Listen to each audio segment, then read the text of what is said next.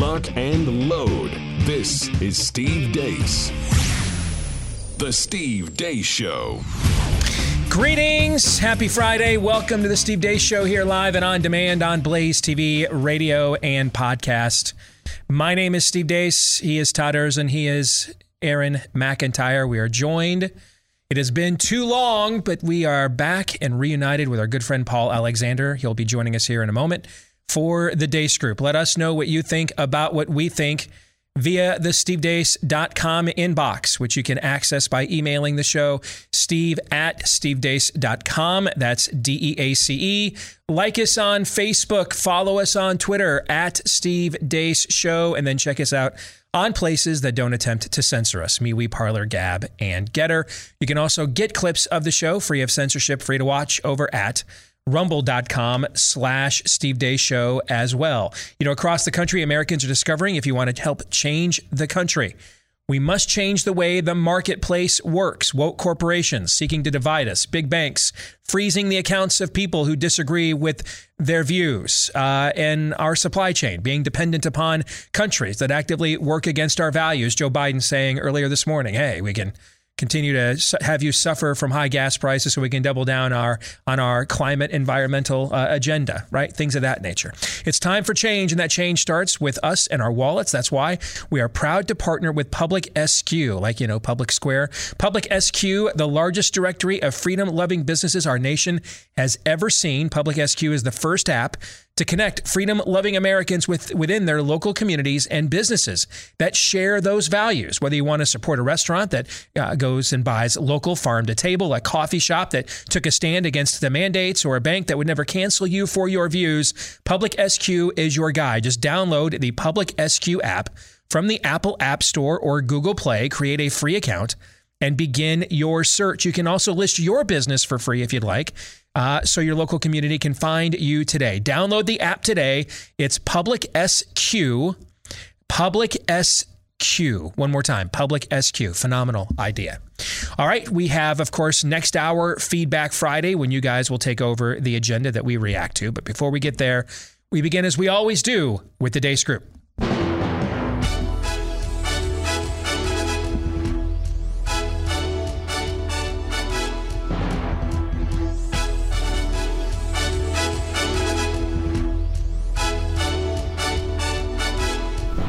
And there he is. Good to see him again. Former strategist, communications czar for the Tulsi Gabbard for President campaign, Paul Alexander. Good to see you, brother. How you been?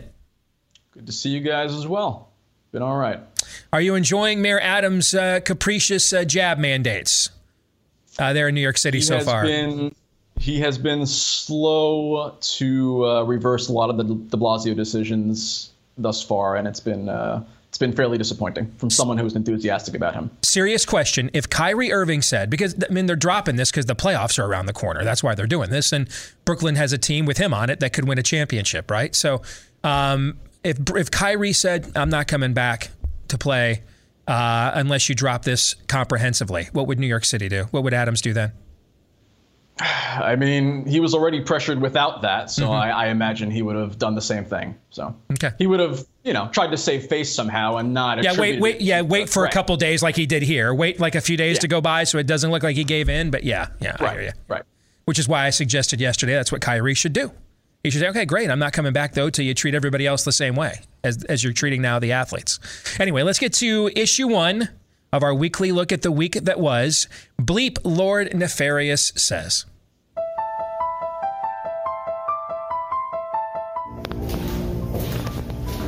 Hey guys, I'm in the women's restroom. Can you provide a definition for the word woman? Can I provide a definition? Mm-hmm. No. Yeah. I can't. You can't? Not in this context. So I'm not a biologist. Talking about the significance of the passage of time. Right? The significance of the passage of time. What did that race mean to you? It means the world to be here, be with 2 of my best friends and teammates, and be able to compete. When does life begin, in your opinion?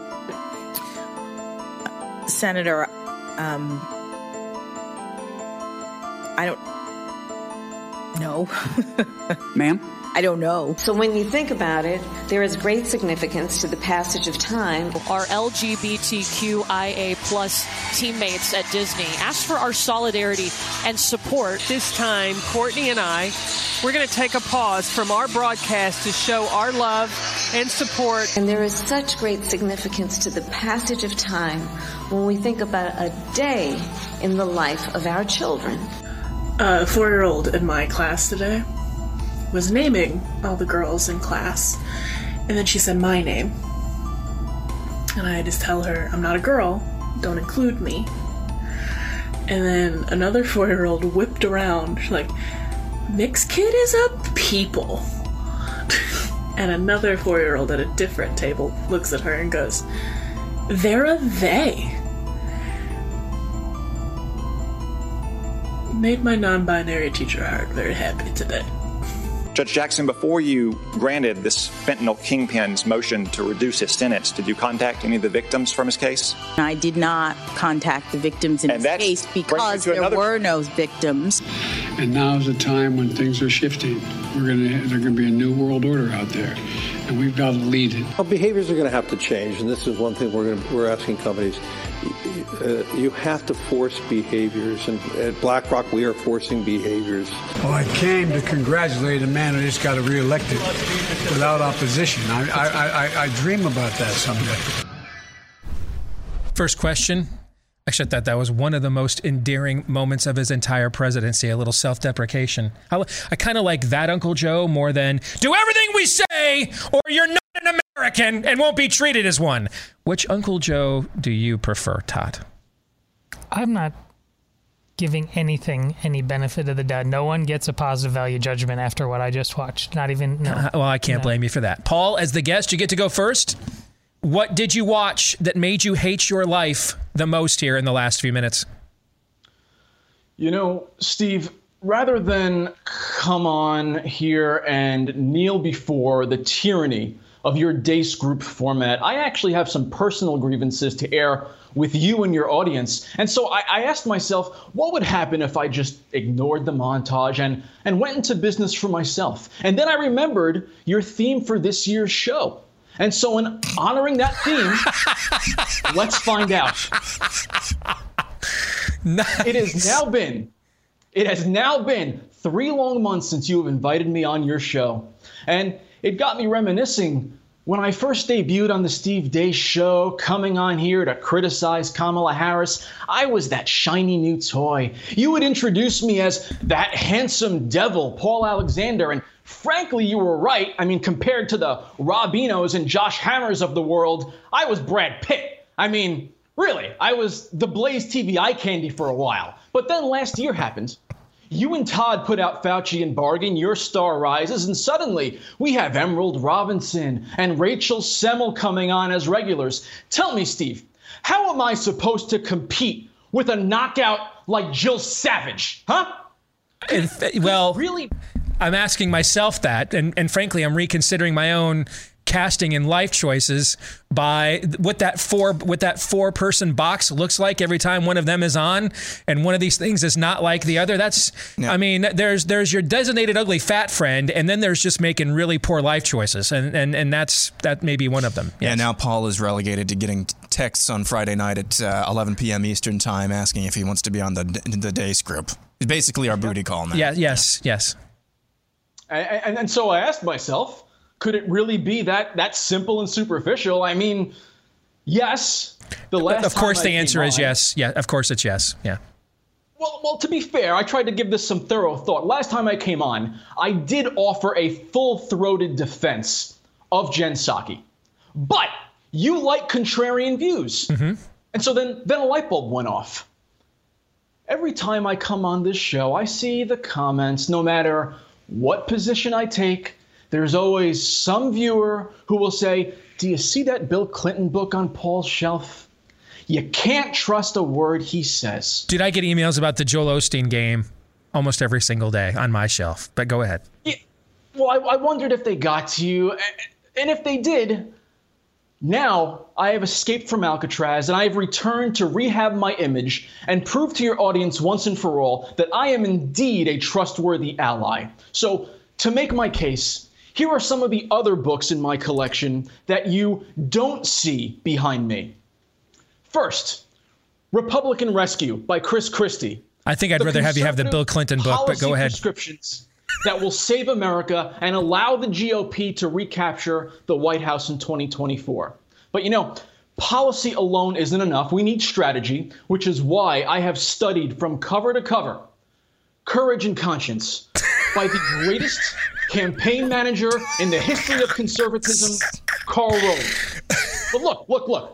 In the grand scheme of things, Steve, the GOP needs bold and courageous leadership that will heal the divisions of this polarized country, which is why I cannot speak highly enough about Two Paths by former governor and son of a mailman, John Kasich. So, Steve, don't you or anyone in your audience ever again accuse me of not being on your team.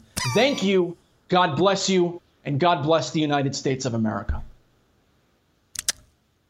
It is very difficult to upstage the Bleep Lord Nefarious says montage. We found out. We found out it can occur, and that was exceedingly well done. You clearly had a few months to prepare and took full advantage of them. Okay. So it is good to have you back. Well played. Todd. Well, when he complained about his bitterness for being taken over by all the women, I honestly thought he was going to change his pronouns right there. So that all went, everything after that went better than I thought it was going to go. I'm actually quite pleased. Listen, all the gender stuff, you know what I think about it. I'm just not going to be redundant about it. It's as bad as it ever was. They're planting their flags. We just have a choice to make. What more can I say? Aaron, you took the words out of my mouth. You obviously were doing it intentionally. I've had thoughts in my head that Brown Jackson, it was worse than I thought it was going to be. I expected to disagree with her ideas, but she has Kamala energy. It's really been pathetic, and what you were doing is dead on. So I'm not going to take that away from you. I'm going to go with those, whatever they were, ABC, ESPN, and talking heads at the game in their moment of silence. All of journalism, they're just crisis actors now. They're Amen. It is that. Speaking of pathetic, these are shallow, deeply uninteresting stooges of whatever they think the cool kids in class want them to do and say and be. If that's what feminism is, and it's juxtaposed, while it's Thomas Leah from now on. It's not Leah Thomas. It's Thomas Leah. He's a dude. While that's going on, and you're having your moment of science about a silence. That's a Freudian slip of epic proportions. Yeah. Yes. About a bill that actually doesn't exist or say the things you say it is. We are absolutely in when Jason Whitlock was recently quoting Voltaire on when he was on Tucker Carlson, if you will believe the ridiculous, you will commit the atrocious. Yeah, those who can get you to believe the ridiculous can get you to commit then atrocities. Yes. Yeah. Amen. Aaron. I think for me, it's Larry Fink, CEO of BlackRock. Oh yeah. We have to force. They're just coming out of central casting now, man. And we're doing it over here at BlackRock. Yeah. You're going to own nothing and love it. That's kind of the Great Reset plan. Who knows if I was about to say who knows if BlackRock is really in on the Great Reset thing. Of course they are. Of course they are. They're the largest asset manager, I think, on the entire planet. Central casting is right. It's like we need somebody to be like the evil corporation. Now, we're like casting Left Behind books. Ironically, though, that was in the context of a conversation he had at this panel hosted by the New York Times, talking about he talked about how the Ukraine-Russia conflict is spelling the end of globalization. I don't know what he's got up his sleeve there, but maybe that's going to be kind of the next frontier. Exit question on a scale of 1 to 10. With 1 being the odds, Judge Jackson really doesn't know what a woman is. and 10 being the odds, Lindsey Graham absolutely knows what a man is. Rate this week's level of total depravity, Todd. 10. Paul. One day I would like you to have me on so we can have a serious discussion about your characterization of Lindsey Graham. But until then, I wanted to let you and your viewers know that my favorite book of 2021 was a story about life, liberty, and the pursuit of happiness, Lifelines by Dr. Leanna Wen.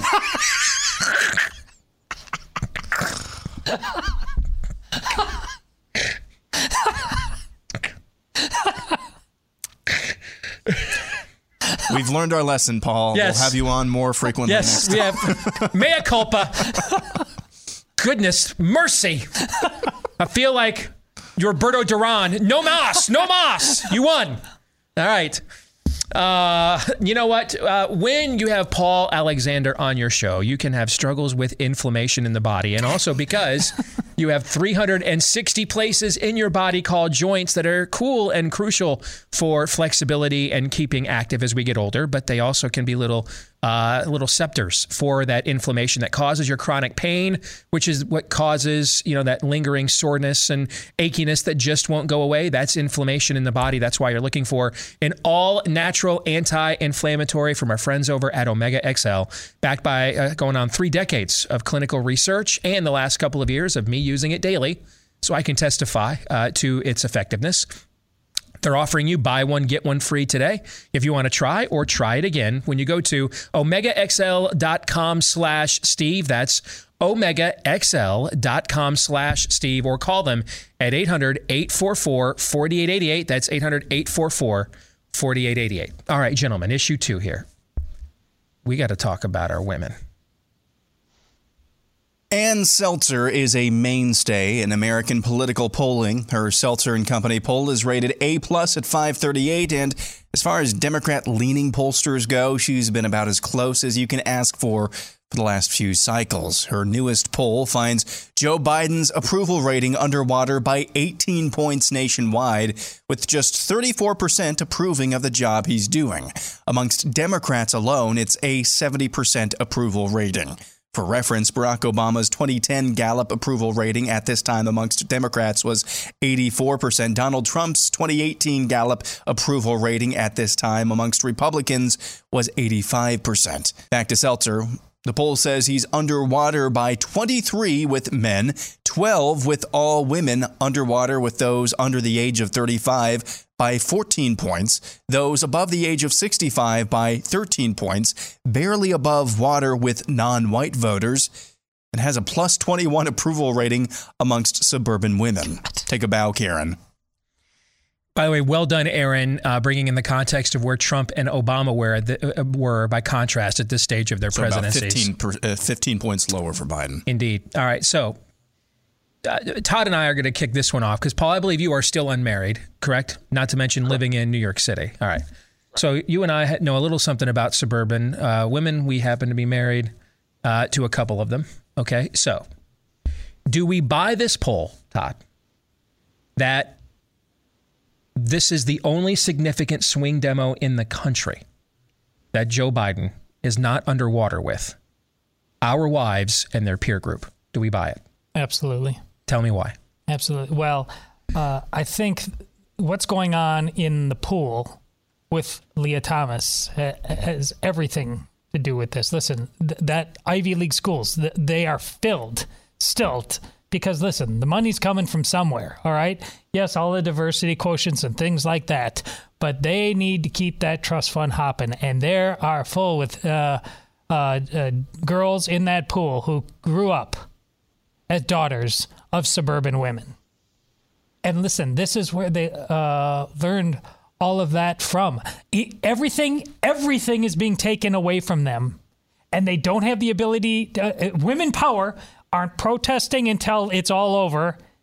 And when they're protesting, they keep using the female pronouns for this guy and supporting everything he does. They're saying that but something's got to stop.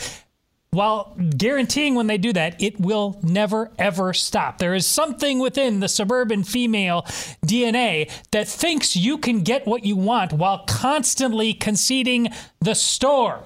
It's never going to happen. They're going to take everything away from you. This is why I'm convinced as anything in my life in terms of how God ordained my purpose. I am the father of 4 daughters. And I'll raise them never, ever to believe such nonsense as that. This is what you never, why, if you give away the milk for free, they're never going to buy the cow. Mm-hmm. This is the exact same logic. Do you really want to be treated with respect? Or again, are you the crisis actor, those 2 women who make a good living calling basketball games, but they will say and do and be anything? You're not an individual. Feminism has not made you stronger. You are simply part of the Borg. You are a cog in the machine. You go to the hardware store and you the big bin of nails or screws, or speaking of screws, you've been screwed by, you are such a dime a dozen. You don't matter. There's no individuality to you. That is a huge problem with suburban women, and it's something I made damn sure no one's ever going to look at my daughters and think that that's them. Aaron, before I go to you, because I was remiss in remembering, you also are married to now a suburban woman. Correct. Yeah. Okay. Paul, let me use you as an entry point for an alternative definition or alternative explanation for this. Okay. Do you think it's possible that this is just as simple as that this was the group that Trump uniquely turned off, and what the right gained in rural voters from Democrats, it gave back to Democrats, these white suburban women, in exchange, which there's more of, and they just frankly don't want to admit, given that they were wrong, to support Joe Biden instead. And this is just simply, I don't want to admit that the vote I made is blowing up in my face and my family's face and our family budget face and our home values face and the job market's face and everything else. Do you think it's possible that the explanation is just that simple and we're being too meta about it? Yeah, Todd had a very nuanced and interesting answer, but you sort of took the words out of my mouth, Steve. Yes, I do believe that approval number from suburban women, very simply because at the national level, they still see the GOP as the party of Donald Trump. And because we have this duopoly where our political choices are binary, Biden is viewed as the default alternative. And so because of how much they detest Donald Trump as a person, they will begrudgingly stand by Joe Biden. At the local level, it's different, which is why you saw someone like Glenn Youngkin, who did an excellent job of distancing himself from Donald Trump, able to flip Virginia red. But as a national brand, the GOP is still the party of Trump, which is why I firmly believe if Joe Biden decides to run for re-election in 2024, the only Republican he has a chance of defeating is Donald Trump. All right, Aaron, back now to the perspective of men married to suburban women. Your thoughts? So I absolutely buy this poll. That his biggest swing support comes from suburban women, and I think can't really have this conversation without having a conversation about the basic differences between men and women. Of course, we're having a panel full of guys, so maybe I'll steer clear of that. But I think there is a tendency, first and foremost, just socioeconomically, what Ali Stuckey pointed out, that the effects of inflation being what it is really hasn't touched them yet. Gas prices, it's high, but still, I'm not having to sacrifice much of anything right now. So, in terms of the pocketbook, the acute effects of what we're experiencing right now really haven't affected them. I think there's actually more to her point, Ali Stuckey's point, about seeing Joe Biden as kind of the beloved father or father-in-law with dementia. I think there's more to that than maybe we want to admit. Because everybody, we've said this multiple times. How many times have we said this? How many family members have you known who have gotten older and had dementia. They look and sound just like Joe Biden. And so obviously there's going to be, without any critical thinking, not saying there's none of that going on, but just without it, stripping that away, just gut reaction, you're going to have a soft spot in your heart for that. So you're going to find anywhere else to blame but the guy you voted for any ails that actually do touch you or you will admit are going on at the moment. What we're basically saying is that Joe Biden's suburban women support are more and more Democrat families have moved into the suburbs because they prefer to raise their families there. So they were already trending more swinging anyway. We saw that in the Obama years. So that's one reason. And the other reason, though, amongst our own peer group is that this is basically Beth Moore's email list. Right? That's kind of what we're saying. So did Beth Moore attract that email list because that's where a lot of our church wives already were? Or has she kind of led them there as, and it's not just her. There's a group of people, but she would be probably amongst the most outspoken and famous. You see what I'm getting at? You have 1 minute on that before we get to the exit question, Todd. Go ahead. I understand Beth Moore. You sum it all down. It's what I see in a lot of women's Twitter feeds. It's this choose kindness mantra, which has killed the church. Which is just women should listen. I'll just say women shouldn't vote if that's their bottom line. We're trying to run a civilization here. It cannot just depend on teenage girl cat posters of kindness. Okay, well, let's make sure we don't lose 47% of our audience with the exit question. I'm a father of 4 daughters. I earned my damn stripes. Yes, you did. True or false? Polls like this one, though, are why the odds that it's at least 75% Trump's running mate in 2024 is going to be a woman. Todd. Oh, true. I mean, I think you're lowballing it. I think it's low. Well, when I originally wrote the question, I wrote 90. Yeah. You think but I thought that might be too high. Did you use would or should? Did you use would or should? Will. Will. Yeah. Will or should. Yeah. Sell. Just because it's 0%. Trump. It's going to be John Kasich. Just whatever the worst case scenario is. John Cornyn. It's going to be whatever fair. the worst case scenario is. That's what it's going to Mitch be. McConnell. Sure. Yeah. Why not? What do you think, Paul? If Trump is the nominee, which I don't believe is a foregone conclusion, even if he runs, then true. I believe his running mate will be a woman, and her name is Caitlyn Jenner. Ugh. You should have held up a book on that one, too. Well, Trump's disgraced former campaign manager did turn that scam into a publicity and printing press operation. Brad Parscale last year. We saw that, right? That was my thought process. Yeah. They already have the same campaign manager. Yeah, there's some connective tissue there, but I mean, obviously Trump would not do that.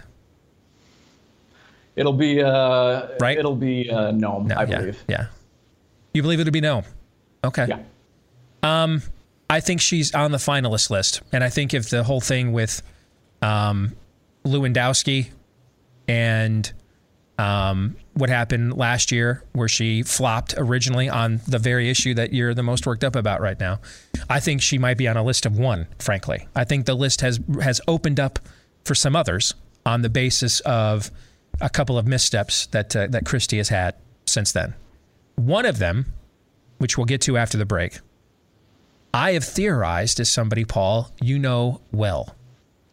So I thought it would be just completely a missed opportunity if given you're the only one here that knows Tulsi Gabbard at all. I've never even met the woman.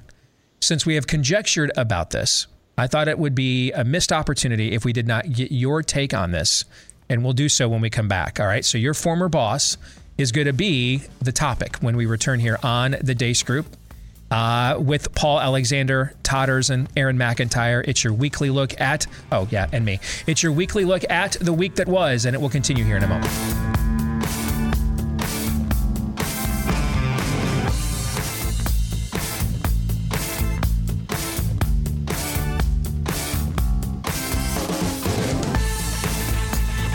In these unprecedented times, make sure you don't go into the real estate market without a real estate agent you can trust. And where would you find them? Well, the name says it all. Unfortunately, when you go to whatever are the big real estate firms, wherever you're trying to move or move away from, they don't list their agents. They don't have like a power rating, right? They don't give that information.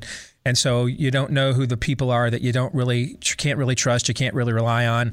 Thankfully, there is, though, a registry and a referral service of real estate agents you can rely on. It's called realestateagentsitrust.com. This is a company started by Glenn Beck and his associates because, well, why else would they think there was a need for this? They ran into real estate agents they found out too late they could not trust. Lo and behold, they found a whole bunch of good, trustworthy real estate agents in this audience, and the concept just kind of mushroomed from there into this business. So just about anywhere you want to move to or from, we can find you one of these. That's a real estate agent you can trust at realestateagentsitrust.com. Let's bring back in former Tulsi Gabbard campaign strategist, our good friend Paul Alexander, because it's fitting to have him here for this very next topic on the Deace Group. Issue 3 is his former boss, Tulsi Gabbard. Former Congresswoman and Democrat presidential candidate Tulsi Gabbard is on a roll, it seems, recently. Probably Republicans' favorite Democrat, Gabbard has made a name for herself by bucking her own party's crazy side and affirming reality like how men are men and women are women. Gabbard recently got into a tussle with Willard Mitt Romney over her vocal opposition to getting involved in a potential World War III. Perhaps even more curiously, she was the special guest alongside keynote speaker Glenn Beck at the Reagan dinner at this year's CPAC in Florida. It's clear she has a loose group of fans across the aisle, but it's unclear what her political ambitions are in the coming years, if any. So let's ask someone who used to work for her one-on-one at her side. So, Paul, since you're here, what's the end game here? Maybe there's not one. I don't know. But do you think, as I do, that she is being wooed by Trump / the GOP? I don't believe that they would have given her a speaking slot at the Reagan dinner at CPAC just because they were curious to get her take on things. But what's your view of this? All right. When I saw this on the rundown, I really had to think about what would be appropriate for me to say. I still speak with Tulsi. I very much like Tulsi as a person, but my honest analysis can't be influenced by that relationship. So I'll start with this. A, nothing I'm about to say is meant as criticism or condemnation. And B, this is strictly my opinion. And Tulsi has at no time communicated any of these thoughts to me. So first off, Tulsi loves Hawaii. I would be shocked if she ever leaves there. She has very strong roots in that state, loves the culture, loves the lifestyle. At this point, Tulsi cannot win a statewide election in Hawaii. She cannot win a Senate seat there. She can't run for governor. It is a deeply blue state. And her brand is now toxic with the Democratic base. So she has no political future there, which brings me to this. The GOP is not wooing Tulsi. I believe Tulsi is wooing conservative media. She has carved out her brand as the rebellious Democrat, unafraid to speak out against the extremism inside her own party. Conservative media loves her because she serves as validation that the narrative they're peddling is correct. And look, even their own members are starting to see the light. So what George Will and those people are doing for your Democrat media right now is essentially what you're saying. In a sense. Okay. I mean, look, other than an instance where someone like Mitt Romney personally goes out of his way to attack her, Tulsi almost never criticizes the GOP or even champions any of the Democratic platform anymore. She doesn't do any liberal media at this point where she can challenge the left-wing narrative directly. So where does that leave us?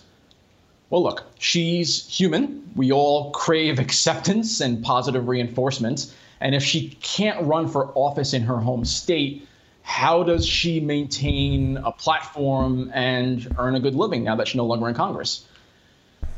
For me, the answer to that question is why I believe Tulsi has been on a multi-month audition with Fox News. She was on Hannity last night, Laura Ingraham on Wednesday, did the full primetime circuit last week. Tucker, Sean, Laura, goes on with Jesse Waters a lot. This has been the pattern for a while now, and I think she is in the running to become a paid contributor with Fox. There's nothing unethical about that. I think the opinions she shares are genuinely hers, but if you're asking for my take on what her end game is, that's it. Sorry. So she wants. You don't believe her end game is political office. That her end game is having a say in the process, and that she views our platforms as more friendly to giving that to her than what used to be her native platforms. Is that fair? Correct. And I don't think she would be completely closed off to a unity ticket in 2024. I don't believe she would ever seriously consider doing it with Trump. I'll make that caveat. But I do believe she would consider it. She is very sincere in her desire for unity and thinks the polarization is a very extreme issue in the country right now. I think personally, if a Republican got in office in the White House in 2024, where she would be, most excited would potentially be Secretary of Defense position, something like that, more so than a vice president position, just based on what her priorities are. That would be my guess. But I don't think she's currently doing what she's doing with the goal of getting on a GOP presidential ticket or being in a GOP White House cabinet in 3 years. So if you don't want to be on Trump's ticket, would you take an offer that you can be head of Homeland Security for an endorsement, for example?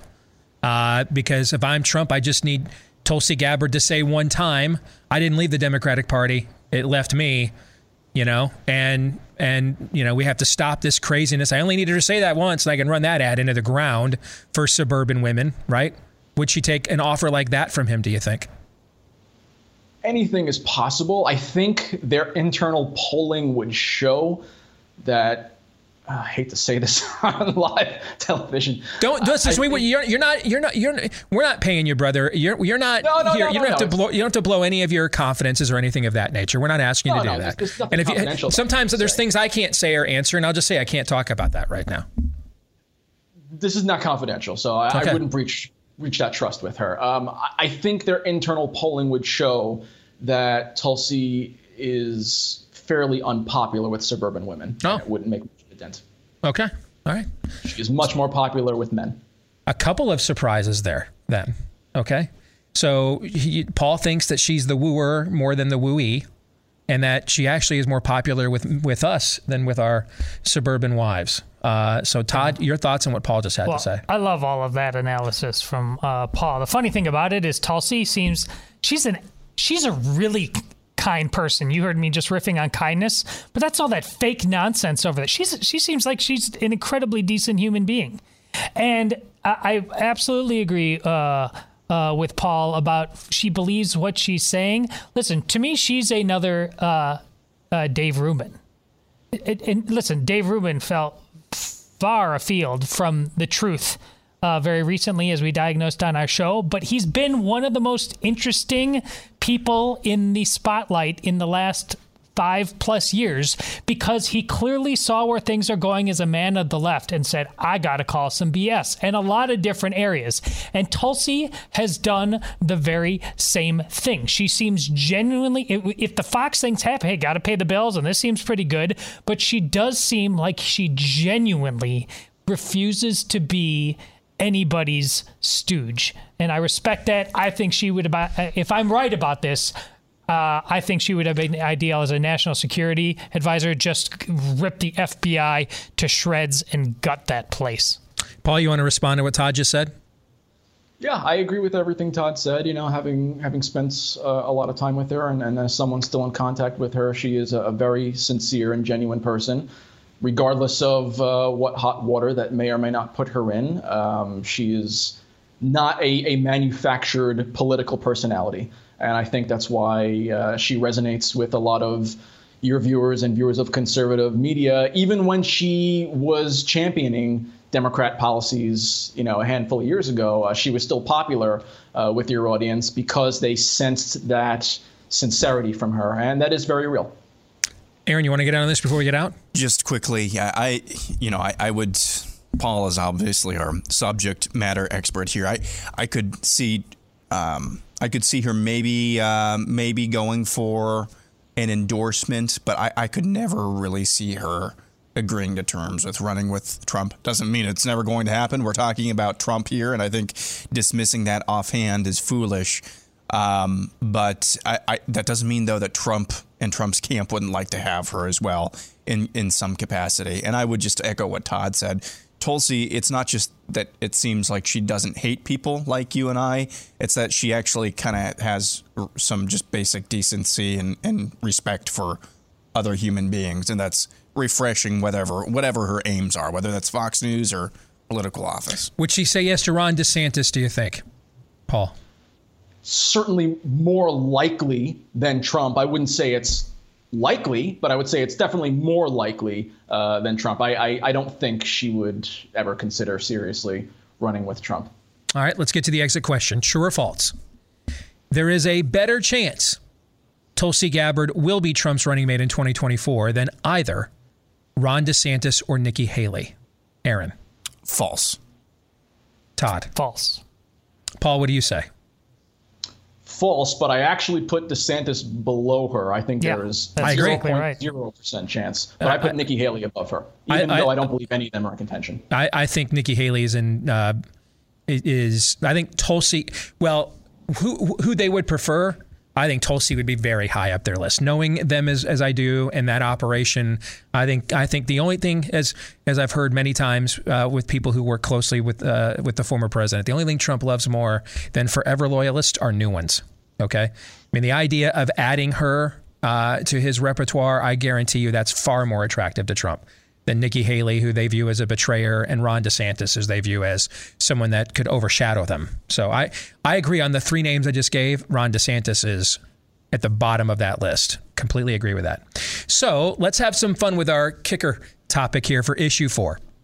Right now, gun to your head, choose who you think would be the best GOP ticket in 2024. Aaron. I would go with Ron DeSantis, and let's just go with a homer pick, Kim Reynolds here. I think that would be a legitimately good ticket, but I'm just going homer with the vice presidential pick. So our governor, all right, as the running mate. And I think she's on a list, as I've indicated. I don't believe that they gave her the State of the Union response. Now, that they may not have gotten the response from her that they liked. I don't know the answer to that. But I think she was absolutely on a list. That's why she was given the State of the Union response a couple of weeks ago. Todd. No, that's absolutely my pick. I'm just going to double down on what Aaron said. And she's I think, better than Noam. I think Noam instantly falls into more gotcha traps in terms of having to explain some things. Whereas Kim Reynolds has just, she has, there's profiles in courage A and B, and you might need to argue who you put in order between Kim Reynolds and DeSantis in terms of what they've done for their states. All right, Paul, give us the outsider perspective on this question. What do you think? I'll answer it two ways. Personal preference as a swing voter, who would I be most likely and excited to vote for? I would love a ticket of Nikki Haley and Tim Scott. But in terms of strategically, a ticket that would both excite the base and capture swing voters, those suburban women, I think a DeSantis-Haley ticket would be the best ticket. A DeSantis-Haley ticket.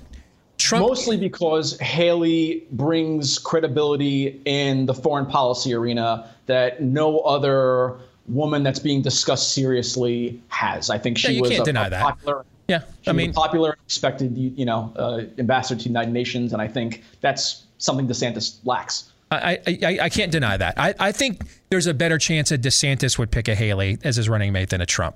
I mean, there's too much direct issues there. But I think that ticket has a better chance of happening than Trump-Haley does. All right, let's get to our predictions. Todd, go.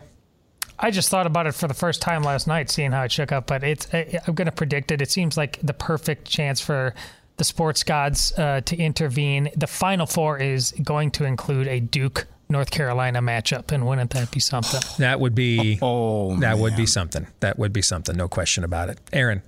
The USFL, when it starts up this spring, will average per weekend between 2.5 and 3.5 million viewers. That's a monster number. Across the entire, all of the games. Yeah, I mean, that's still a monster number. That's a monster number. I mean, it's you know, that's kind of a MAC level game on a Tuesday night on ESPN. But the XFL wasn't that far outside of that number either. But for a startup league, that's, I mean, dude, they would take that right now if you told them they could draw that on a consistent basis. Paul? Less of a prediction, more of an opportunity to leave on a high note and potentially break Steve heading into the weekend. I want to let you know that there is currently a Democratic super PAC by the name of American Bridge rolling out advertisements in cities across the country in Ukrainian. Here's the thing. I'm only surprised that Republicans didn't do it first. That's the only thing that could surprise me. Right now over at Crossroads where Karl Rove hangs out, they just heard that. And they're like, snap, man. Why were we doing that already? Right? All right. I don't have the data, but I would have to imagine less than 0.01% of people in this country speak Ukrainian. Indeed. That'd be my guess. Yes. So it's Speaking of which, that's a good segue to my prediction. So I was wrong. We last had a Deace Group 2 weeks ago. I predicted that this thing would come to a resolution by the time we got together again, and I turned out to be wrong by that. So let me reboot this prediction. You're gonna Harold Camping this thing and just say 2 weeks later? Yeah, I'm gonna late great Hal Lindsey this thing. Exactly. Yes. I'm now gonna predict that Putin has until the end of April to resolve/win this. Otherwise, the Chi-Coms are gonna get wobbly. And not provide him the cover that they currently are. So I think he's got until the end of April. He can blame the delay on winning on the muddy season and everything else. We get into May and the summer and everything else. No, I think the Chi-Coms get wobbly if this thing gets into May. So I think he's got till the end of April to win this. Sell. Yeah. Okay. Paul, good to see you again as always, brother. Take care. All right. We'll do it again soon. Likewise. Sounds good. All right. We'll come back. Feedback Fridays next. Stay tuned.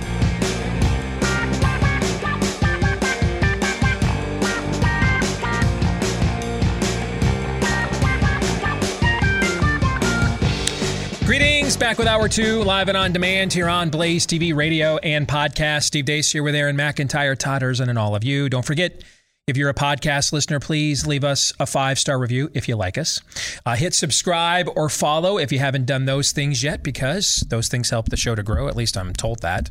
If nothing else, they make us feel good to get all the positive affirmations. So many of you have done those things already. Thank you very much to each and every one of you. You can also email the show, steve@stevedeace.com. That's DEACE. We'll get to your emails here in a moment. Like us on Facebook, MeWe, Parler, and Gab. Follow me at Steve Deace Show on Twitter and Getter. And then get yourself clips of the show that are free of censorship and you can watch for free at rumble.com/Steve Deace Show as well. Feedback Friday brought to you by Home Title Lock. Things like what's going on right now with Russia and Ukraine, just the kind of chaos foreign identity thieves love. And an easy target can be American homeowners, not necessarily our credit cards. That's small time stuff. These hackers want your homes. That's why they call the crime home title theft. It's exploding in the U.S. You're not, unfortunately, covered by either your homeowner's insurance or your mortgage lender, but that's what our friends at Home Title Lock do. They put a virtual barrier around your home's title. Why? Because most of our home titles are virtually accessible online these days.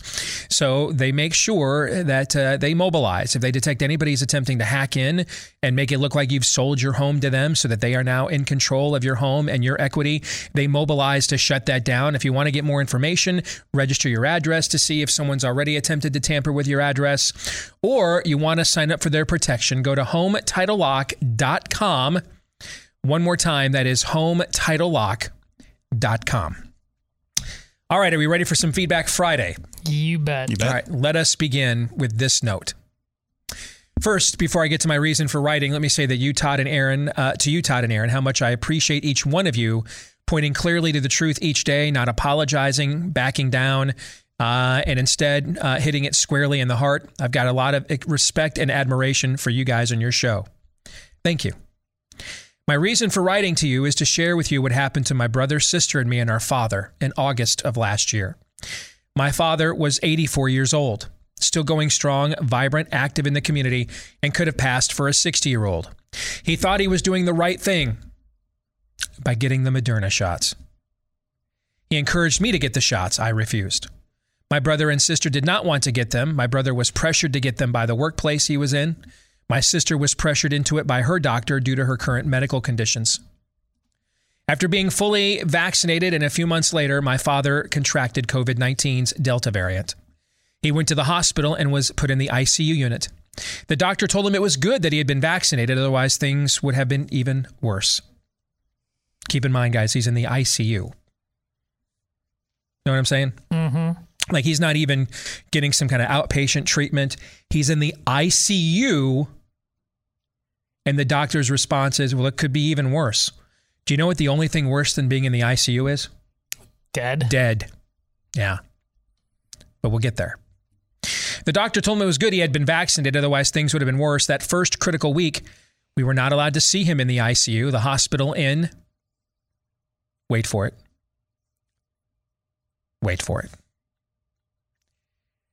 The hospital in Alabama. Is there another Roll Tide joke in there for me? Yeah. Apparently the joke's on us. Yes, it is. The hospital in Alabama restricted anyone from seeing their loved ones due to the high rise of the spread of COVID. We called the nurse's station every day just to get a word on his progress. We called him on his cell phone when we could. We agreed that my sister had more medical knowledge, and we let her speak with the nurse and question his medical treatment. We asked the doctors to give him ivermectin. They refused and said they do not prescribe it, that this was not part of the recommended treatment protocol. Instead, he received remdesivir and vitamins. As soon as they opened up a way for us to see Daddy, and one at a time, we ran through the ICU unit, not caring that it was filled with contagious germs, and we kept our foot wedged in the door to stay there because Daddy needed help and no one was giving it to him. That second week was all we had. By Thursday, he was gone. Steve, as I write this, I am crying. I am still angry, hurt, a whole host of emotions. I called his death a senseless and wasteful death. The hospital, Fauci, CDC, in my humble opinion, they killed our father. They refused effective treatments. We didn't even have time to find a way to get him somewhere else. No one helped him eat that first week. I could go on and on.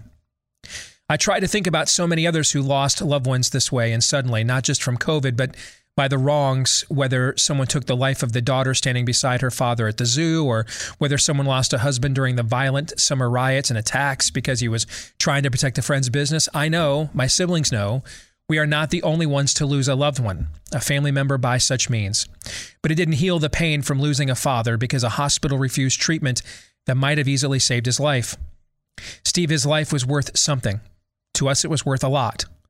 My father served as a Marine. This letter just gets worse. My father served as a Marine to defend our nation. He served as a police officer to protect the lives and property of our community.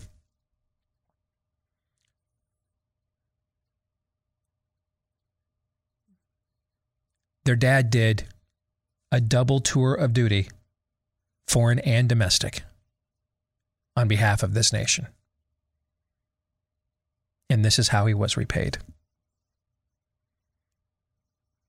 Not being fed in the ICU, but being told it could be even worse, and being left to die by the experts. He was a cattle farmer who helped to provide beef products for the community. He was a deacon for his church, a Sunday school teacher. He lent so much support to so many people. He gave so much and had so much more to give. How can that hospital, how can Fauci and all the others, how do they have the gall to live with themselves knowing what they did? See, this is why I think we're dealing with demons. I don't think... I believe in total depravity, not utter depravity. And unless we're insane, I don't believe those of us who carry the mark of Almighty God are capable solely of on our own. Just as on our own we cannot save ourselves of our sin, I don't believe solely on our own without a prompting, a provoking, a possessing. can we go to these kinds of depths that you're describing, particularly when it's this level of systemic. You know what I'm saying? Yep. We're not talking about an individual case. This is systemic. Folks, I can't tell you how many notes. Now, they're maybe not fathers with the service record that this gentleman had, but how many notes like what I'm reading to you right now I have received in the last year plus on this show. That's demonic. How can the hospital, how can Fauci and all the others, how do they have the gall to live with themselves knowing what they did? And it's not just the loss of one man, it's the pain of an entire family of children, grandchildren, and the community. How can they get away with this murder? How does a person get over this? Steve, I guess I'm writing this in hopes that it can be made known because I wish I could tell Fauci to his face what he did. He needs to see the people he has harmed. We need to make it publicly known to him what he did. All of those involved need to know. Surely we have a right to confront the one who did a grave wrong. I know we will never get that, but I thought medical professionals were to do no harm. They did completely the opposite. If I had done the same thing to someone's father, I would be behind bars today. Yes, you would. I lost my father to a senseless, uncaring, cruel treatment protocol. And to people who did not care enough and who should have known what this would do, and it hurts like hell. Thank you for your time and for allowing me to grieve through this email. Terry in Altoona, Alabama. And it's because of letters like that and how many of them that people like Fauci know there are, that right now you are being choked to death with Ukrainian flags. That's exactly and state right. legislatures yelling, gay, gay, gay, gay, gay, because they cannot afford this. As dumb as those narratives are, they cannot afford this truth to come to life. That's exactly right. It's why did they have to pivot from Afghanistan to jab mandates, knowing how unpopular they were? Because there was at least a base of people within their own party, and frankly, a smaller base, but one that existed in the other party as well, that was all for them. So even though they were upside down holistically, they were teetering on the brink of losing their administration over the Afghanistan thing. They had lost everybody on that. So they had to transition and that's why they didn't intend to go to the jab mandates right as the jab was losing its efficacy in public. They didn't intend to do that, guys. They had no choice. They had no other issue to pivot to get out of the Afghanistan, what happened there, and the Americans they left behind. They can't pivot to the economy, nothing else. There's nothing else they could pivot to. So they had to go to that. And along the lines of what you just said, why was it Ukraine the very next day? Because do you know how many letters there are like this? Do you know how many letters there are like this? I've gotten. And we have a modestly upper middle class successful show, right? We've talked about that. Is that a good characterization of what we are? Imagine if we had the late Rush Limbaugh's show. Imagine if we had Rush's platform and we had access to that size of an audience. How many more of these kinds of emails would we have gotten? The excess death numbers tell you how many. Legions. And I use that term on purpose.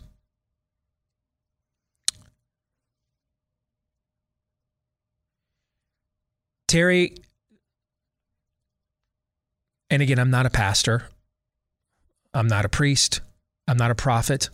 I'm not an apostle. I have no formal ecclesiastical calling. I'm just a guy that that loves his Savior for saving him and has a lot of flaws and just happens to have a microphone in front of my face. That's all that I am. So this may not be the most theologically orthodox statement that I'm about to make. Terry, when I'm faced with these kinds of injustices, first of all, I have no idea what to do when it's personal and the hurt is that personal. Other than, thankfully, you have a creator who knows what it's like to lose someone close to him. And unfairly and unjustly. But that doesn't satisfy the desire for justice, though, does it? No. Which is why, frankly, at times like this, I am comforted by the existence of hell. It comforts me. I'm fairly, not totally or completely or maybe even adequately, but I'm fairly aware of what that means. I've spent a good deal of my time over the last 5-6 years engaging that dark world on a content production standpoint. You know what I'm saying? Yeah. So I have some level of understanding and awareness of what that means, how dark and terrible that is.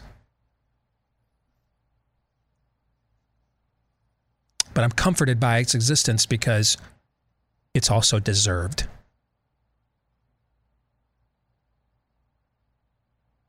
And there will be justice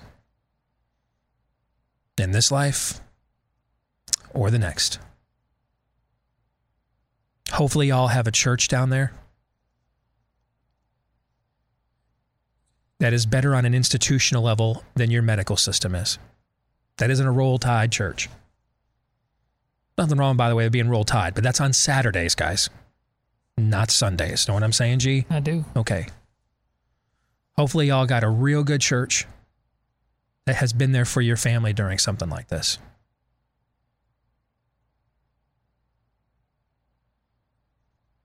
Don't let the hatred, the bitterness, don't let them do this to you twice.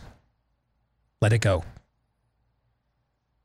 But let the memories of what they did fuel you to righteously, when you sense something like this or the same forces are assembling to do something different in the future. No, I recognize that foul stench. Not here. Not on my watch.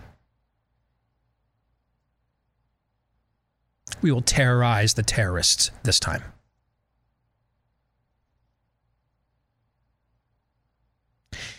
I also have been saving that. She sent us that note in early February, so it's been almost 2 months.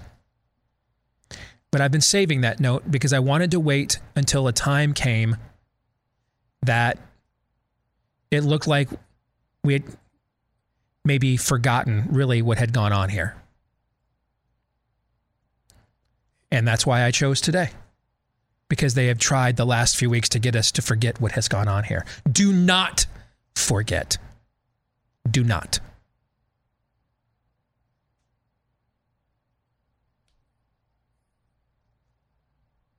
What went on here was one of the most, if not the most, terrible fraud in human history. Don't forget.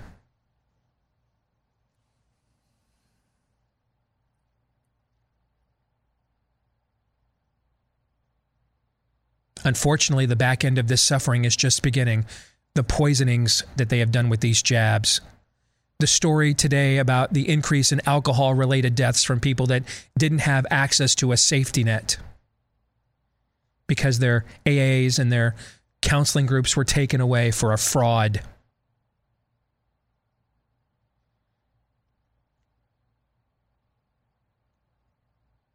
If there's any silver lining to that, it will be that carnage will be so acute, maybe it'll stop us from making the mistake we've made so many other times, which is once we get comfortable, we forget. Don't get comfortable. And don't forget. God bless you guys. I just can't even imagine. And all of you in our audience that have sent similar notes, I just... the anger I feel.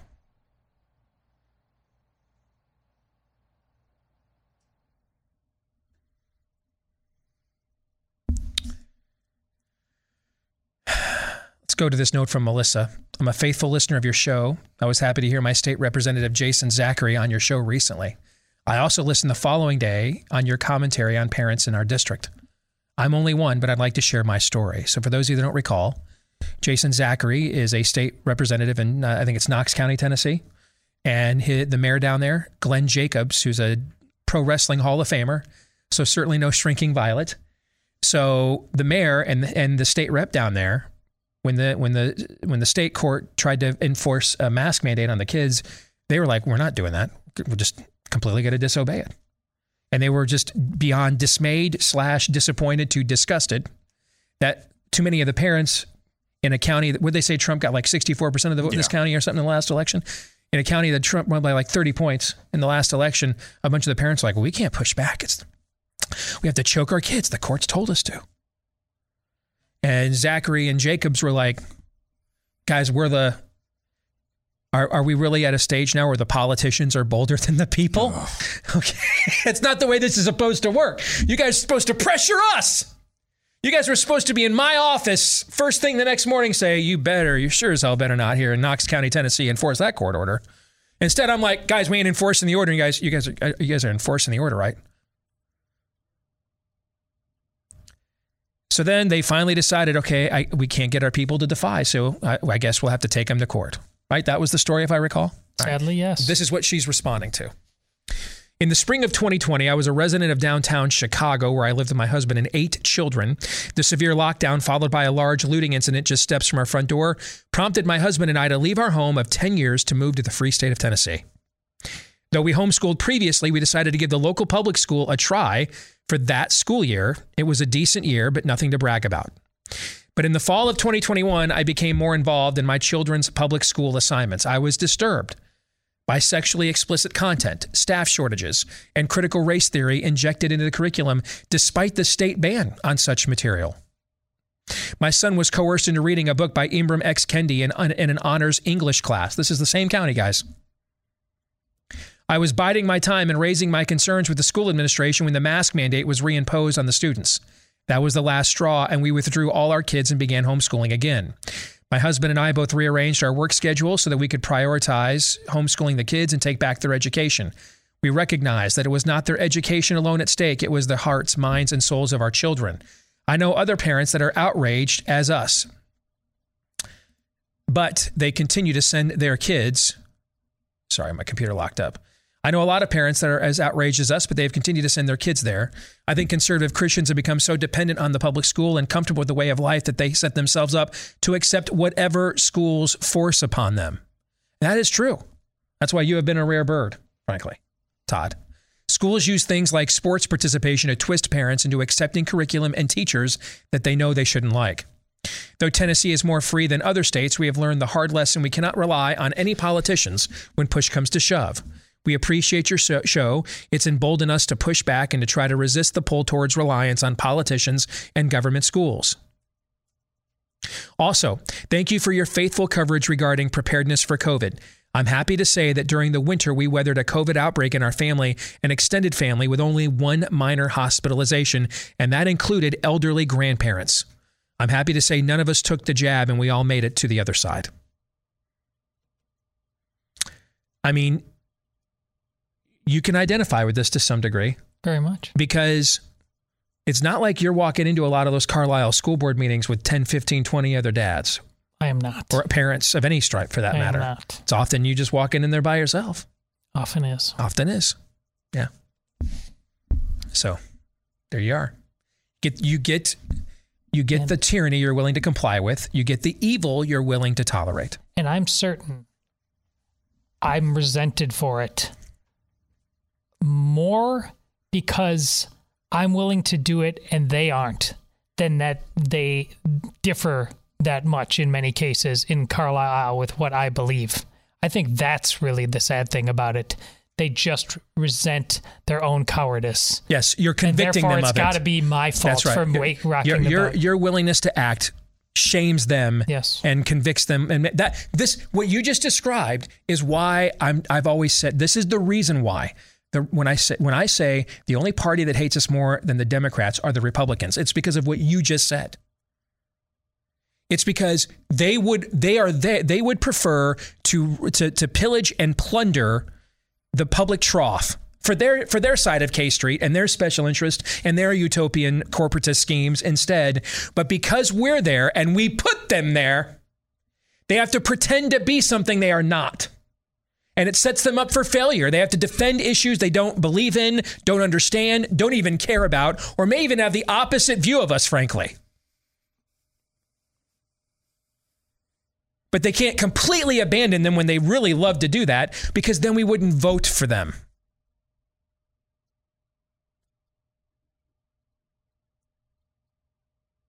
Mitch McConnell's not voting for Judge Jackson because he's morally offended, guys. He's not voting for Judge Jackson because she doesn't need his vote. Yep. That's why. Well, Steve, he held up the Merrick Garland. First of all, white male. Secondly, if they had allowed Barack Obama as a lame duck on the way out the door to fill Antonin Scalia's seat, would that have not blown up their entire scam? It'd have blown the whole thing up. People would have said, wait, you can't, that? So again, the motivation was to keep the scam going, to keep you on the plantation, brother. That's what it was there for.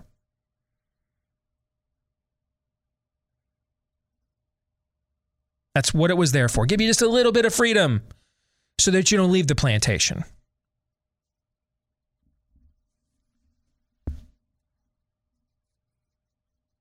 And that's why they hate us. We force them to take heat and to even tepidly and often stupidly take positions they don't believe in.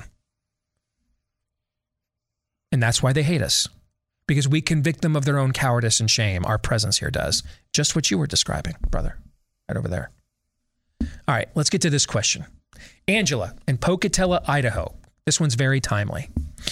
I completely agree overall with your show's state of things, but I wanted to ask you about surrogacy in relationship to married couples.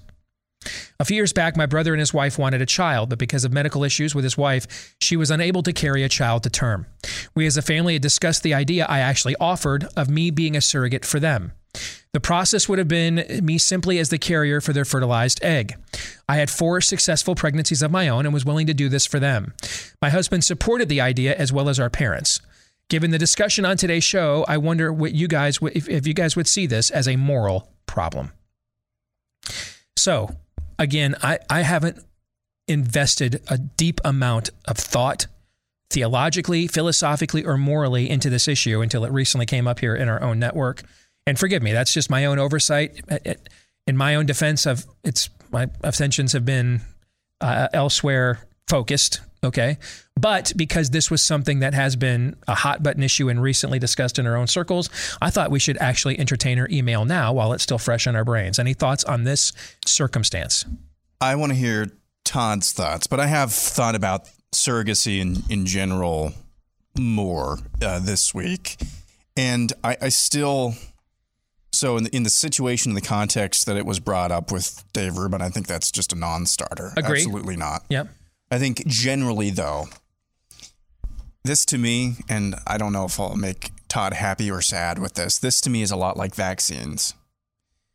I think vaccines in and of themselves, they're not, they're morally neutral. It's just depending on, I think, and it shouldn't have gone this way. It just depends on what you put into them. It depends on your motivations for getting jabbed. Are you trying to say, no, the way that you made me, God, creator, is not right, so I'm going to poke myself? I think that's probably where I come down with surrogacy as well. I don't think it is always, unlike what I understand Todd's position is, I don't think it's always morally questionable or wrong, but in the situations where it's definitely not morally wrong, I'm not sure if those situations would ever actually come about. So I think it has to do with the motivations, without going to further detail. Motivations first, because functionally, with a key difference, functionally it is kind of like adoption, which opens up another can of worms. If you are at the point where you are unable personally to have biological children, where is your heart? And this is a really tough issue. Where is your heart to say, no, we're not going to adopt. We must have biological children. I say that not flippantly. I don't want to go into too many details, but I understand to some level the pain and the hardship that comes with difficulty with fertility and things like that. I don't say that flippantly, but I would say, where is your heart where you say, no, we're not going to adopt. We must have children that share our DNA. So I don't think it's always impermissible, but I don't think it should always be the first choice, if that makes sense. Todd, we'll give you the last word here. You got about 2.5 minutes. I believe you in your heart were doing a moral thing. But I do believe that this is immoral because there is no way to put the brakes on what you view as your individual choice to help, and where that goes more broadly when applied to everybody else's motivations in a utilitarian context that has now turned into there are just freezers full of embryos. These are it's not freezers full of sperm and egg. It's freezers full of embryos, frozen human beings in their most nascent state. That's where all of this goes. And it goes on to Dave Rubin, and there's no way to put the brakes on that. And I don't say that callously either in terms of everything Aaron said. My own sister, she ended up adopting, as I told you, last year, 3 foster children, and made their lives better. It could not have a baby naturally. Got married too late. There are still options, and I understand the yearning to have one of your own. But I don't. Tell me I'm right. Tell me I'm wrong that you can put the brakes on this and not have it go to dark utilitarian places of horror movies. By the way, right now, there's over 400,000 children in the U.S. foster system. There's over 100,000 children waiting to be adopted right now in the United States. We'll come back. More Feedback Friday here in a moment.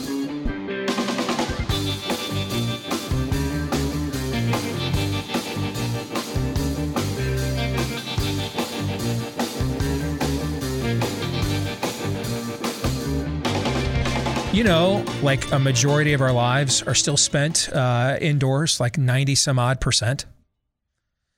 It's okay to get outside every now and then. I mean, it's so bad, guys. We're so used to being indoors. When I let the dog out, the dog now looks back at me with the same look on its face that the kids had when they don't want to have to stay outside and they want to come in. Even the dog now looks at me like, can I come back inside? Go outside, get some fresh air, right? Warmer weather is almost here. Let's make the most of it with Outer. They're the new outdoor furniture company with purposely designed furniture to get you outdoors more. They make the world's most beautiful, comfortable, innovative, and high-quality outdoor furniture. I've taken a look at what they have. I mean, they have some absolutely phenomenal stuff. From teak chairs to fire pit tables. Everything Outer makes has the look and feel of what you'd expect at a 5-star resort for less than you'll pay at a big box store for something that in the end doesn't even last. Over 1,000 neighborhood showrooms across the country take part with Outer Difference in person. They've got triple memory foam cushions that are comfier than most indoor sofas. Can you just take in that nap outdoors? That sounds like a Todders and thing kind of too, doesn't it? A nap outdoors? Take a nap outdoors. I can't nap. You can't nap? I'm just... you know what? That's the most Todders and thing. I ain't got time to nap. No, it's not. Just let me finish. Okay. It's not even like false bravado. No. You're so Todders and you're like, I literally cannot nap. I would like to nap. I'm old now. Yeah. I cannot. I just cannot nap. You talk about how we're wired. I am almost incapable of falling asleep during daytime hours. It's just not, I can't do it. I used to be able to do it a lot. That is so Todd, my gosh. I'm with him too. I mean, I can nap, but it's just. I actually can't nap unless I'm sick during the day either. I can't either. Yeah. But I just like the way that you said that. It was just like, I can't do it, man. I'm impervious to napping. You can see the difference at Live Outer. And remember, Steve, note to self, don't bring in the help to do a live read if you don't know what they're going to say. See the difference at liveouter.com/Steve. Plus, for a limited time, get $300 off and free shipping when you go to Live Outer, OUTER, liveouter.com/Steve. Terms and conditions apply. Again, get $300 off and free shipping when you go to liveouter.com/Steve. Check it out. I mean, there's some really cool stuff there. I was looking at their catalog about a week or so ago. I did too. It's good stuff. Yeah, they have some really cool stuff. Yeah. All right, this is from Kat. Kat writes, the American people equal the abused, subjugated wife. Left-wing political leaders and elite equal the abusive, cheating husband. Conservative Republican Party leaders equal the wife's sympathetic best friend who's having an affair with the husband. Thoughts?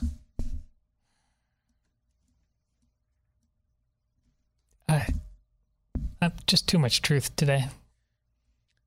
Did we break you even? Are we at the point that Todd's just like, I'm going to need some, is Bonner Private Wines on the live read list today? Is that where you're at right now? It's still Lent. I've got 3 weeks to go, brother. I'm dry, baby. I'm too dry. Nice. That's the most dejected I've ever heard. It is. It is. And I kind of liked it. In your most humble opinion, I can give opinions. Many of them are humble, so I got to warn you in advance. In your most humble opinion, given the current state of our culture, with which of these moments in history is our present cultural moment most likely to rhyme? Are we witnessing the transition state? Oh, wait, no. Oh, crap, I missed it. Here we go. The American Revolution, as in the restoration of the constitutional civil order. Sorry. Like I said, I'm dry. There's no buffer. All right, think Todd's on the record. All right, number 2, the French Revolution. Internal civil strife and the overthrow of the status quo by secular humanists from within. Number 3, the fall of Rome. Enemies at the gates overthrow the empire from without. Number 4, the Great Awakening. A revival of religious nature that affects the civil order as a result of the proclamation of the gospel. That's from Joseph Fish. So I'll take the first stab at this, and then I'll let you guys go, because I think this is a great question, okay? One of the issues that I had, so I've long had a complicated relationship with the Ron Paul movement, and I know that they call themselves libertarians, but it's a very unique brand of libertarianism, right? I mean, Ron Paul didn't sound like the guy at McAfee Software, when he was trying to be the libertarian candidate for president. So I would call it sort of a Republican conservatarianism. Is maybe what I would call, or how I would label Ron. I don't believe it was pure Ayn Randian libertarianism. It certainly was somewhat influenced by it, for sure. But I had a very complicated relationship with that movement for several years because I saw it up close and personal. Number 1, elements of it trained me in political activism. Number 2, they basically lived in our state for several years because a lot of that came out of the Right to Work group. And then that went into organizing Rand Paul's presidential runs in our state. And I conceded arguments to them. They have absolutely, to some extent, influenced my beliefs on a few things. Things I didn't really carefully study prior to Ron Paul's emergence. Issues like the value of currency and what it truly and ultimately is an application and manifestation of foreign policy. Now, they got me to be skeptical of the previous foreign policy views I had, but I never could fully endorse the ones they had either. So it was just always a very complicated relationship. I've known Tom Woods, who's one of the most respected thinkers in that movement for years. Dude's brilliant, So, but one of the things that concerned me and why I never fully got on board when it was ascendant is I was concerned that many of the fundamentals it was arguing was actually the French Revolution and not the American Revolution. And that's one of the reasons why so many anarcho-capitalists and overall anarchists and atheists were attracted to Ron Paul's movement, is because they recognized vestiges of the French Revolution instead of the American Revolution. I'm not concerned about that any longer because we're beyond that now. I don't believe, and then I was a little afraid at first that Trump was kind of a version of a French Revolution. Just a different mob. I don't believe that's a temptation on the right any longer because of how far gone the rest of the culture and the opposition that we're up against has gone. Meaning that at this point, a fear of a French-style revolution would be, I'd enjoy that fear. Okay? I'd rather have that argument. I think we're beyond a French-style revolution. I don't believe you can have an American-style revolution, Joseph, without the Great Awakening that was there that you put last. There's a reason why the Great Awakenings came prior to the American Revolution. So I don't think we're seeing a restoration of the constitutional civil order. That's why, Todd, you laughed, because a revival has to happen before that occurs. I think it is possible that we are on the throes of a revival, given how it seems as if darkness is being allowed to consume us. God is sovereign. Darkness, therefore, only consumes us if A, permitting it for a time sets the stage for God's ultimate plan to be known, glorified, and successful. Or B, it's a judgment that's being permitted against us because we deserve it. Let me rephrase that. Under a sovereign God, darkness only seems as if it will be, or let me repeat that, not rephrase it. Darkness only seems it will consume us for two reasons. Number one, because it's being permitted to temporarily in order to set the stage for God's ultimate will to be made known, glorified, and successful. Or B, we deserve it. It's judgment. I think that is possible. And then I think on your list, number 3 is the most possible. That without that revival, so it's not number 1. So the darkness is right now seems to be consuming us, not because it's number 1, that God is pruning and preparing a remnant for revival, but because it's a judgment. I believe it is one of those two as it relates to us as a people in this country. But on a global scale, I will say this. I'm still not entirely sure I can get myself to totally and completely buy in to a premillennial eschatological view. But I will say this. Premillennial dispensational eschatological view, I should say, to be more precise. From a historical standpoint, there has never been a moment in all of human history where the idea of that narrative being fulfilled in the real world is possible, from digital currency to social standing determining your access to goods and services, even basic Medicare, to what's happening militarily, culturally. There's never been a moment in history that this was more of an achievable aim than now, to the point that I don't know how it doesn't happen, even if that's not God's eschatological view. Historically, all these forces will have this power. The idea they will not attempt to impose or utilize it, that's just not human nature, folks. You know what I'm saying? Mm-hmm. So in a way, I'm actually rooting that eschatological view is true, because then that at least tells me, look up, for your salvation is nigh, because the alternative is dark ages. Yeah, that's why my answer to this is ask what that BlackRock guy says. Yeah. If the centralized amassing of this level of wealth, power, and control into the hands of a select few global elites that are immune really to our voting patterns, okay? So we can't just peaceably, instantly vote all this stuff out of office everywhere in the world. If the amassing of such a collection of coercive power and control is not eschatological in nature, that's really bad news. What you're really talking about is a dark ages with cell phones. That's really what you're talking about. Aren't you describing Skynet from Terminator? Well, without, all of the various destruction, but yeah, that's what you're talking about. You're talking about the dark ages with a mobile phone. But from an American standpoint, I think we are number 3 or number 4 on your list. You guys have a thought or two on that? I popped a couple in there. We're Wall-E. That's in the future, I know, but Wall-E crossed with Idiocracy. It's kind of the same thing. So number 3 is where you are. Yeah. Okay. All right.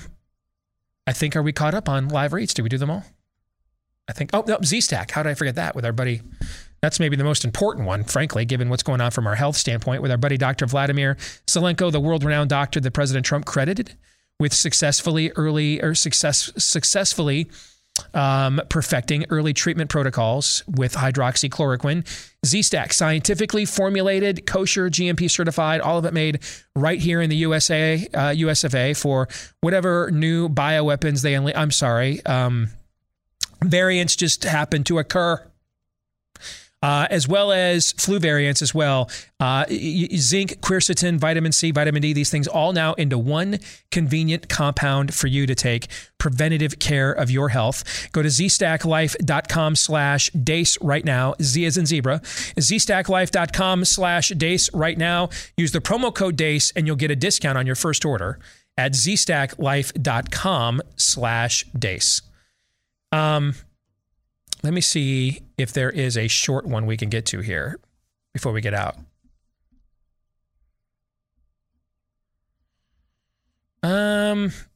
Let's end with this one from Dale Pratt. Do you think that we as Christians really believe living the gospel will make life better? I find myself rejoicing in the grace of Christ, but then returning like a dog to its vomit, thinking that I can find happiness in sin, justifying inappropriate behavior. What do you think we as Christians should do to elevate who we are so others may also see the light of our Savior in us? Can we make the earth a little more heavenly by following who we proclaim to be our master and leaving behind the temptations of this society and its hell, or the hell that it has become? Well, yes. In fact, Dale, that's actually why you're still alive. The reason why you're not instantly taken up to heaven upon your conversion is because you are to shine that light for others to see for the time that you have. That's why you're still alive. Listen to me, anybody within the sound of my voice right now, if you are a believer, no matter how aged you are, what health condition you are in, if you are a believer and you're alive right now, it's because God has left you here to shine your light that he gave you to everyone around you. That's why. That's why. But be careful what you mean when you said make life better, because that doesn't mean to a lot of Christians what they think it means. It may not mean prosperous and complacent and comfortable. Yes. Yeah. 4 years ago, my life was a lot easier. I went to work. I went home. I had fun. Kind of did whatever I want to do. No more fun? Well, I have fun now, but I had, whatever fun I wanted to have any time. Now I go home. I got to make sure Ben's fed. Got to make sure Bella's getting enough sleep. Got to take care of Ben. It's a lot harder now. It's exponentially harder, but it's even more exponentially better. More significant, rewarding, meaningful. Yeah. There it is. Yeah. So as long as we know what the term better means, okay, as long as we know what that means, we don't mean that in a Joel Osteen context, but we mean that in a biblical one. As long as we know what that term means, then yeah, that's why you're here. All right, gentlemen, we have a minute. Floor is yours for final thoughts. Well, looking forward to first soccer road trip of the weekend down to Kansas City, laced with some basketball watching, some barbecue eating. Yeah, you're hitting the barbecue hot spots. A little bit jealous. I'm doing well for myself on that front.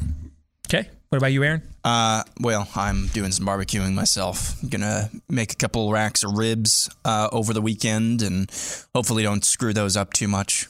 So that's kind of the big plans. Bella's working, so a lot of time for me and Ben. I think I'm going to take him to Bass Pro Shop just to get him out of the house. So that'll be fun.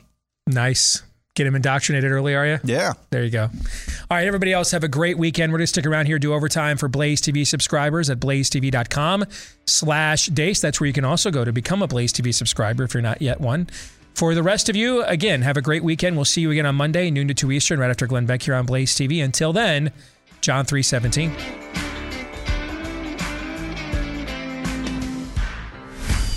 This is Steve Deace on the Blaze Radio Network.